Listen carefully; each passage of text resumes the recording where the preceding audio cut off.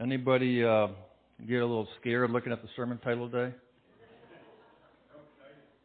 I was going to title it Math Exam, then I thought no one would show up.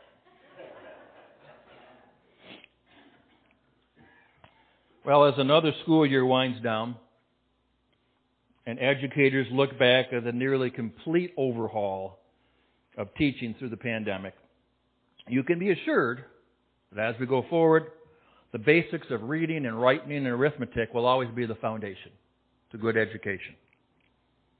The same is true for a solid study of the Word of God. There's no debating the fact that daily reading and reflecting on a balanced diet of the Word, of God's Word, both Old and New Testament, supercharges your faith, fills you with awe, grants you a peace that surpasses all understanding, and encourages you to share His love and grace and hope with others. And any of you who have ever spent time writing and journaling down what you believe God has spoken to you through prayer and study, you can attest to how it accelerates your growth and your understanding of hearing and discerning God's voice and applying it in all you do. But what about arithmetic? Does the teaching and understanding of math concepts have anything to do with a solid faith approach for us? You bet it does.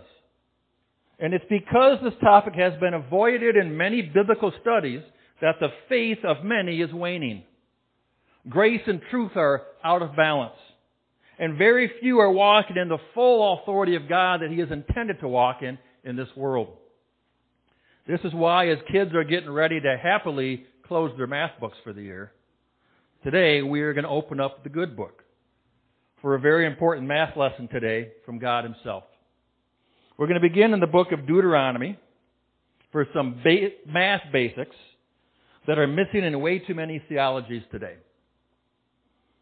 Deuteronomy 4, verse 2, which is our memory verse for today, says this: "Do not add to what I command you, and do not subtract from it, but keep the commands of the Lord your God that I give you."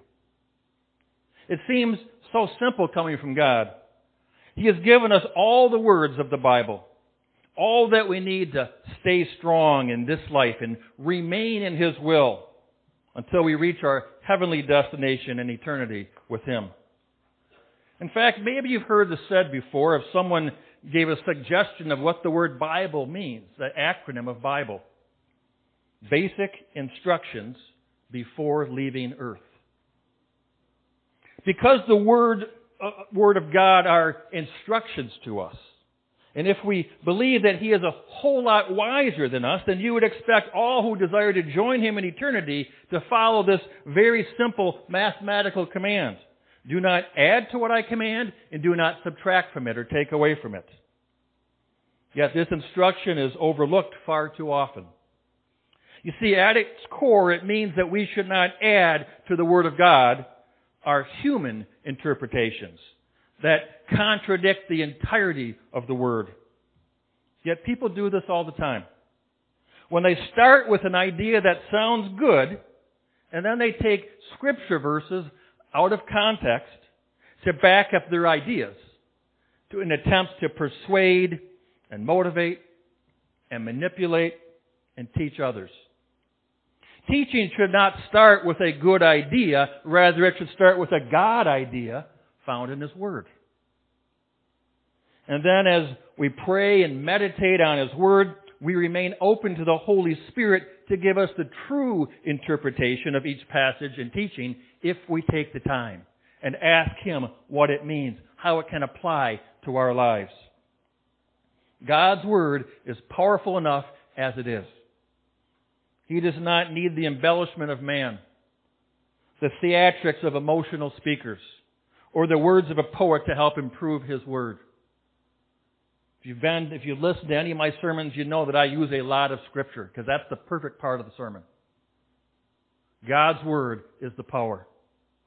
A good teacher of the Word who shares Spirit-given revelation that connects the entirety of the Word together is what is called for by God, our divine instructor. That's why I use so much Scripture to show that it all ties in together.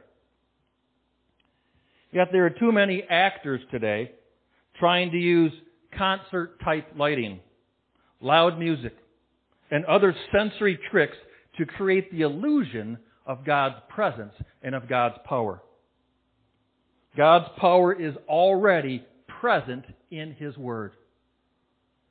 Nothing more needs to be added, and nothing more should be added if we are following this command. Too many false teachers and false prophets of today neglect this simple command in Deuteronomy. They promote their man-made ideas as special revelation that they receive from God, though far too much of it does not line up with the entirety of God's Word. However, the followers of such false teachers are just as much to blame if they fail to take these new teachings in the Word to look for verification. We must all be like the early Christians in Berea. Acts 17, verse 11. These were more fair-minded than those in Thessalonica, in that they received the Word with all readiness and searched the Scriptures daily to find out whether these things were so. When they would go and listen to someone preaching the Word of God, they would say, is this so? They would go back and search the Scriptures to see it. Not just take a man or woman at his word. But they would take it, and the first thing to do is they'd go back and to make sure it lined up with the Word of God. If we are going to obey God's command to follow Him, then we must all be willing to go to His Word to back up what we believe and the teachings that we are basing our speech and thought and actions on. This is why we have been imploring and inviting you again and again to join a Bible study somewhere. Doesn't matter if it's our church or another church, but to join a Bible study somewhere with like-minded believers and Christians. We all must grow in our knowledge of the Word so we can rightly divide the truth in this age that we are living in, because truth is a dying commodity today in society. With this point made clear, we move on to the second part of Deuteronomy 4, verse 2. We are not to subtract from the Word of God either. This math instruction is broken consistently in two ways. First, there are movements of some denominations that have been influenced by political correctness to say that some Bible teachings are archaic and not culturally sensitive to the times of today. I'm sure you've heard that argument before. Consequently, some denominations have changed the biblical doctrines to appease the public in the hopes of attracting larger congregations and create places where people are seemingly happier on the surface. There is a lot wrong with this picture.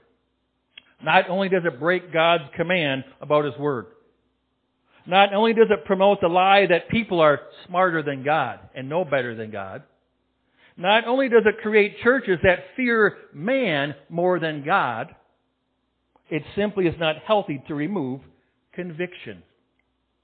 The power of the gospel is that the Word, when spoken in uncompromised truth, convicts people in their sins, and we all are sinners. Thank God for the Word that brings conviction upon us so we can go to God and be healed. We are convicted by the indwellings of by the presence of the Holy Spirit as we read the Word. However, if man overrides God and redefines what is considered sin, then there is no conviction to change. There is no conviction to pursue holiness. The Bible says without holiness, it is impossible to see God. There's no conviction to seek forgiveness.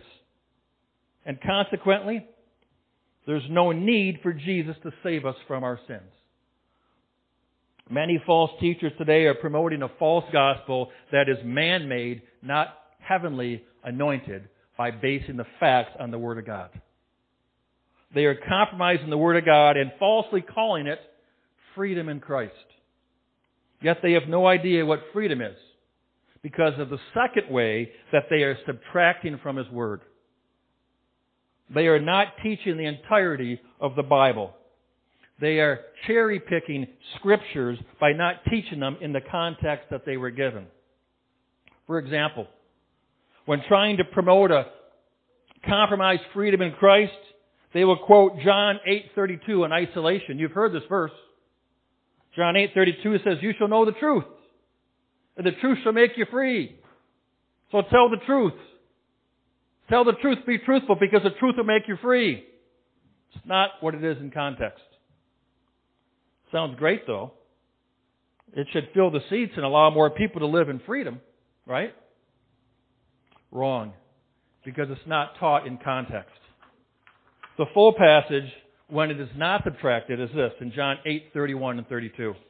"Then Jesus said to those Jews who believed in Him, 'If you abide in my word, if you live in my word and know it and depend on it and go back to it to search it, to back it up, if it infuses out of all that you do, if you abide in my word, you are my disciples indeed. And you shall know the truth.'" Why? Because you abide in the word. "And the truth shall make you free." It's not your truth or someone else's truth or telling the truth. It's abiding in the truth of God. And that truth of God, if we don't taint it, if we don't subtract from it or add to it, that truth will make us free. Too many modern day churches do not teach the Old Testament because they say we are in the age of grace. I don't know about you, but the message last week on Memorial Day was very touching to me as well, about seeing how the Israelites went into the Promised Land and the contrast that was created for them. That is so necessary to teach both the Old and the New.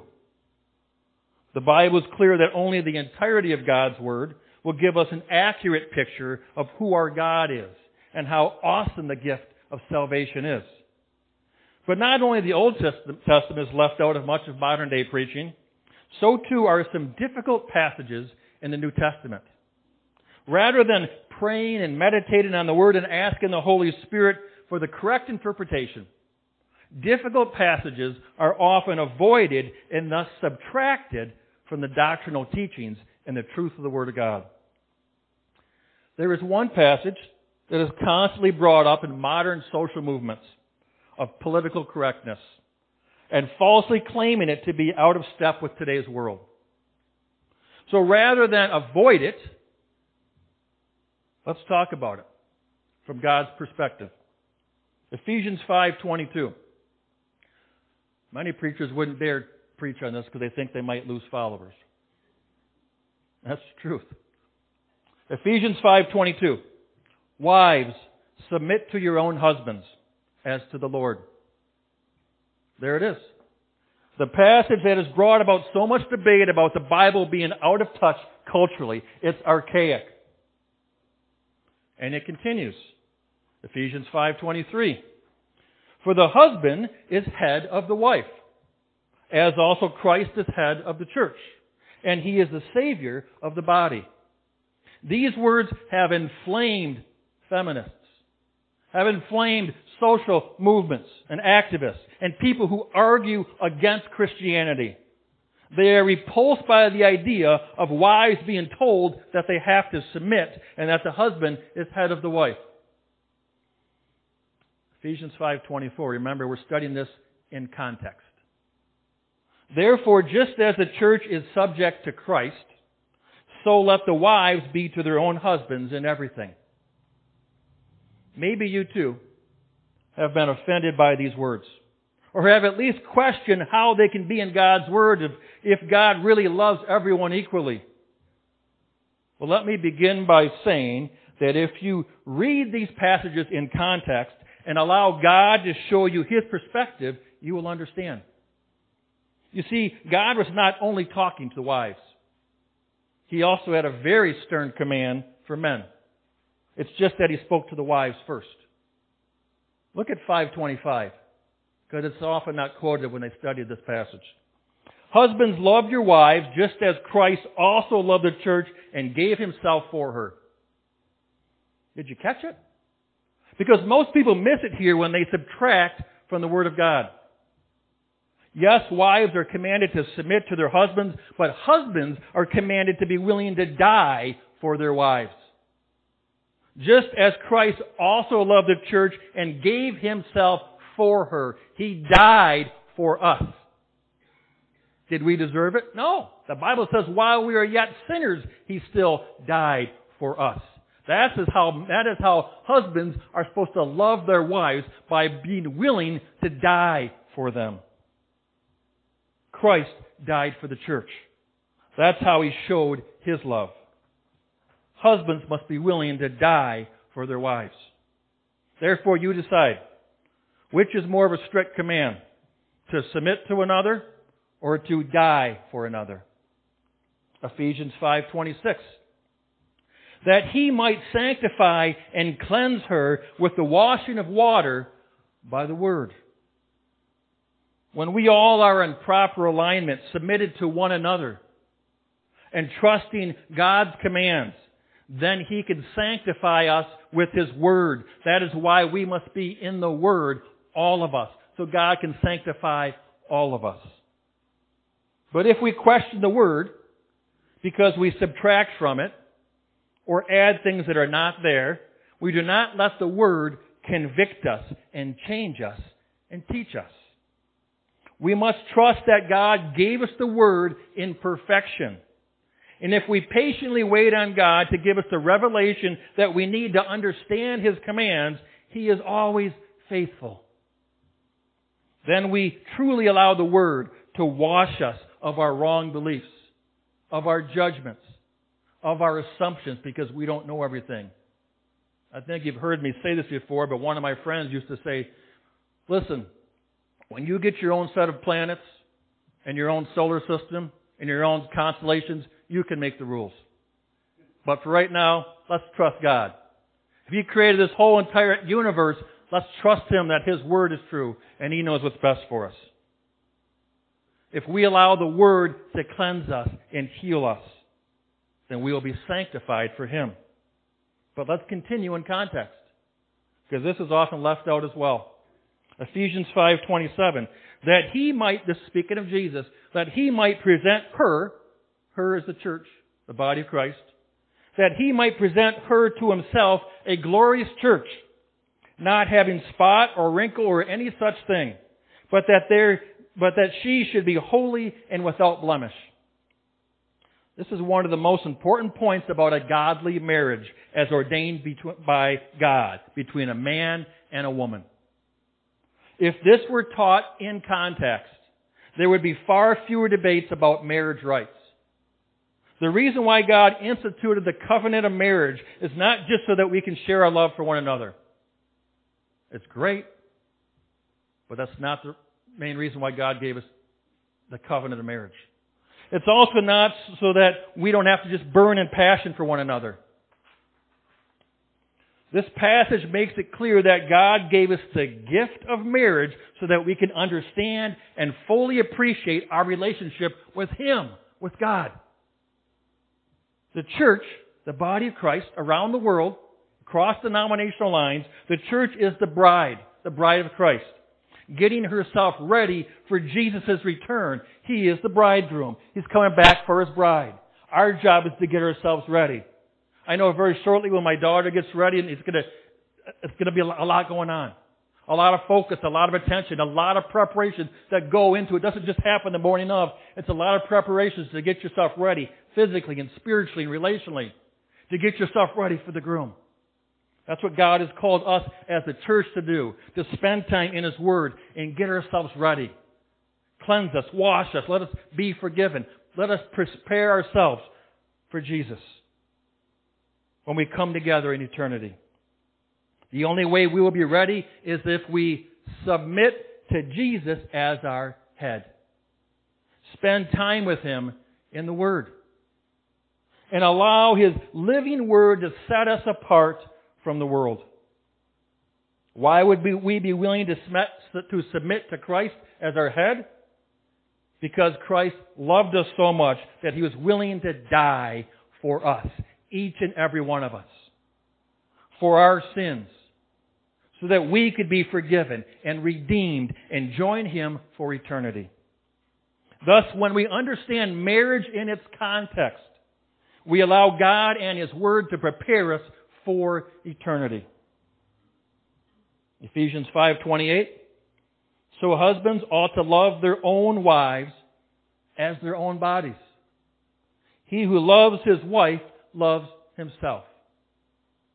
This is the whole message. It is not of domination, but rather a declaration of His perfect love for us. This is the context when nothing is added and nothing is subtracted. This is the power of His love and grace. This is how we are set free by abiding in the entirety of His Word. When we operate in biblical truths, we allow God to bless us in so many wonderful ways. Well, there's one more addition lesson I want to cover today. It is the biblical truth, this biblical truth, that serves to undergird what God is looking for in an anointed church today seeking His will. Listen, there are countless books and programs and conferences out there trying to sell you the best idea on how to grow your church. I get flooded with these offers all the time, as you can imagine. Someone else has the greatest idea to how to grow your church. There are people and ministers who claim that you need more programs and more resources and better equipment to magnify your music or 100 other things. And yeah, those things are nice. But it's not the main way to grow your church. They believe you need to promote your individual brand and show how you are different than other churches.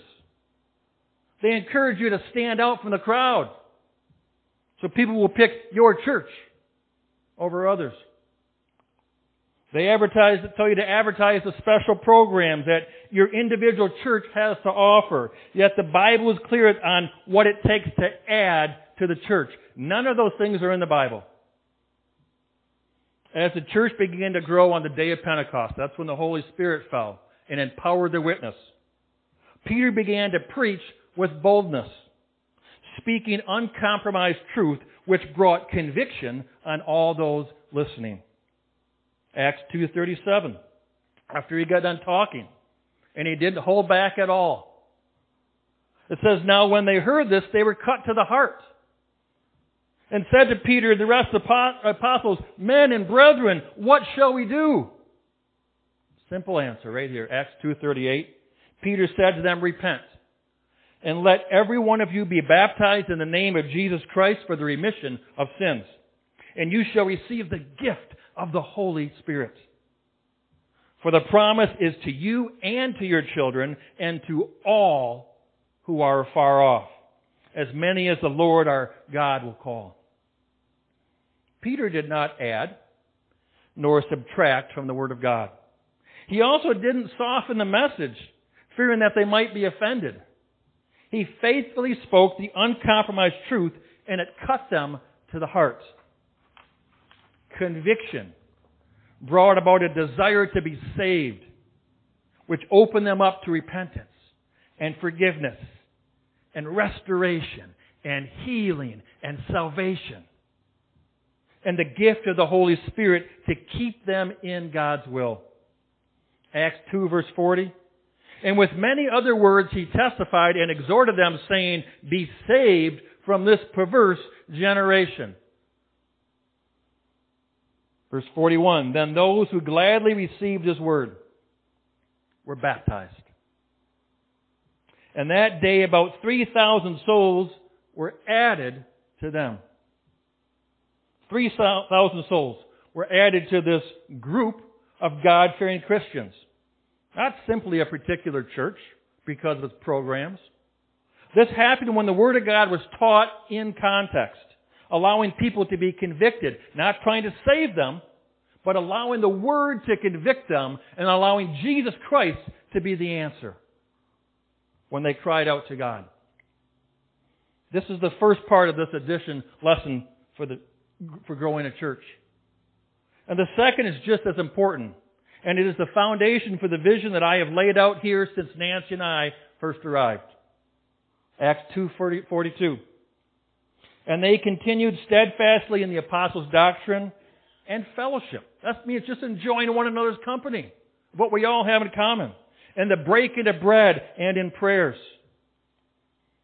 We believe in connections and meeting with one another, calling each other, sending them cards and letters.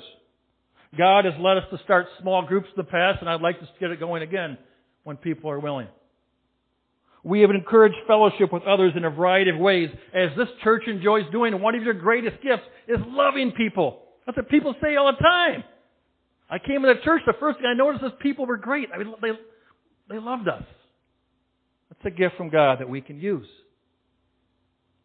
We believe in the power of Bible studies and sharing our faith and giving testimonies. As you've heard, some people give tremendous testimonies here. Acts 2:46, so continuing daily with one accord in the temple and breaking bread from house to house, they ate their food with gladness and simplicity of heart. Again, as we remain cognizant of one another, taking each other's requests before the Lord, meeting each other's needs in practical ways, we find the key to growing individually and corporately. In fact, in the past year, we have promoted change in the diaconate board. Yes, you will see our very faithful and dedicated deacons each week at the doors, assisting in our worship services. But we've added the biblical priority that our deacons take a greater responsibility in caring for the spiritual needs of the church. We spend time at meetings praying for individual members, reaching out to you on phone, on email, and personal contact, and identifying practical and prayer needs that each of you have individually. Then we plan on how, as a group, as a body, we can best meet those needs. If you have a practical or a spiritual need, I invite you to talk to one of our deacons who will make it a priority to share it with our team of prayer warriors and dedicated saints who love each and every one of you. And that's the truth. Acts 2:47, praising God and having favor with all the people. And the Lord added to the church daily those who were being saved. Did you get it? The Lord added to the church daily. This is the key point of this mathematical story problem. If we keep others' needs always before us and continue to promote Christ, not just our individual brand, but promote Christ, then it is the Lord who will add to our church. We don't need to promote our individual program or solely do things on our own that make us stand out. We must work together as Christians, collectively as the body of Christ, across denominational lines. That's the biblical model. If we continue to find ways to reach out to our community, joining like-minded churches and ministries who seek only to promote Jesus Christ, then the Lord will add to our church. Yes, we're still going to do programs. Yes, we're still going to have ministries. Yes, we're still going to do what God has called us to do with the gifts that have been given this church. But our goal is to promote Christ. And if we do that, and if we are faithful to do that, then the Lord will add to our church. When we become secure in who we are and in how God can use us to bless people in our community and beyond, continue to pour our heart and soul and resources into missions around the world, and continue to preach and teach the uncompromised Word of God in all that we say and do, then God will complete the equation by adding to our church. It really is that simple. But we must trust Him and obey Him at His Word. God has called all of us to understand this lesson in biblical mathematics, so that His power and His love and His message of redemption can be shared throughout the world. The world needs that answer to this equation. For so many of them right now, it's the equation that can't be solved. We have the answer. Our job is to share it. Matthew 9:37 and 38. Then Jesus said to His disciples, the harvest truly is plentiful, but the laborers are few. Therefore pray the Lord of the harvest to send out laborers into His harvest. Pray that the Lord would send you out as laborers into His harvest. He has a plan for all of us if we are courageous enough to ask and faithful enough to obey Him through His life-giving Word. Heavenly Father, we thank You for Your Word. We thank You for the power in the entirety of your word. May you bring these things to our heart and mind. May your words go down deep and take root and bear fruit of a changed life, of a redeemed life, of one that just has to share what you've done for us.